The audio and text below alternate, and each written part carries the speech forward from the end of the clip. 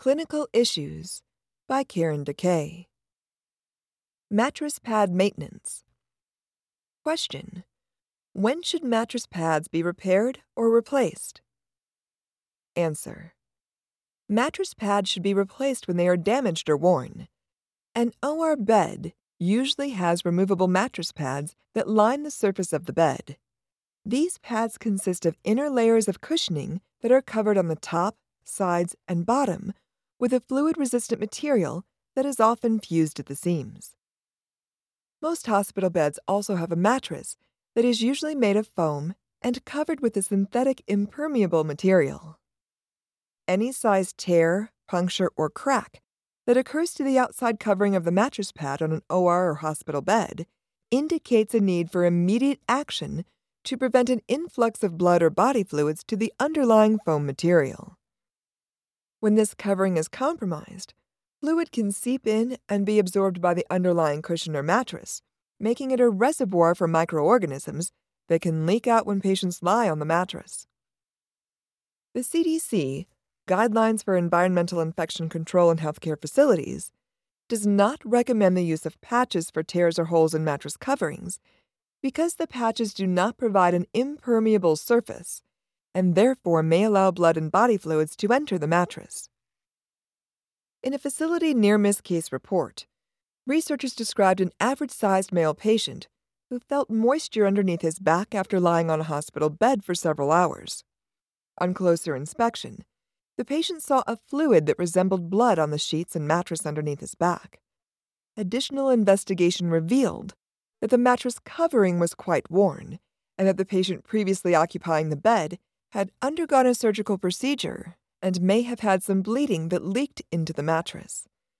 The pressure of the second patient lying on the mattress caused the blood-like fluid to seep through the mattress covering, and onto the sheets. Fortunately, the patient was quickly moved to another bed, preventing patient and staff member exposure. In a literature review, researchers identified 7 studies indicating that damaged mattress coverings and wet mattresses containing Acinetobacter spp, methicillin-resistant Staphylococcus aureus, and Pseudomonas aeruginosa were the source outbreaks lasting anywhere from 6 weeks to 36 months.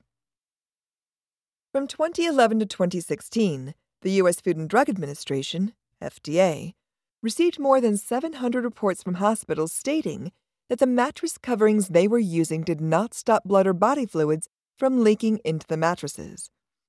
In 2013, the FDA identified damaged mattress coverings as a significant safety concern and issued a safety communication to all healthcare providers on the FDA website, describing the consequences of using damaged mattress coverings and providing recommendations for their care.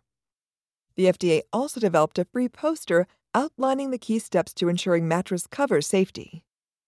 In the 2019 Top 10 Health Technology Hazards Executive Brief, the ECRI Institute identified damaged mattresses and mattress covers oozing body fluids onto patients as second in the list of problems that result from the risks inherent to the use of certain types of medical technologies.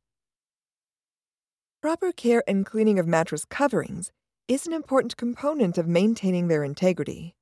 According to the CDC guidelines, mattresses are considered a non-critical patient care item, and low-level disinfection is recommended. It is important to clean the mattress pad according to the manufacturer's instructions for use.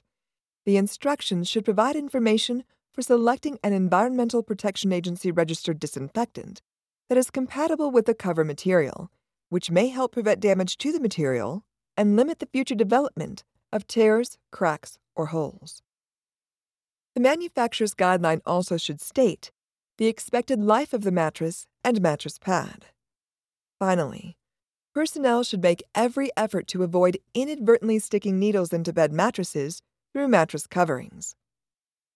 To protect patients from exposure to potentially infectious materials in the OR, it is important to inspect a mattress pad's top, sides, and bottom for any tears, cracks, stains, or wetness.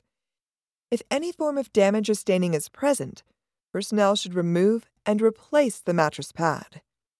An interdisciplinary team consisting of environmental services professionals, infection preventionists, biomedical engineers, and perioperative leaders should work together to establish a schedule for inspecting mattress pads and should develop a procedure for removing and replacing damaged mattress pads to prevent overlooking this critical safety action and causing harm to patients or personnel.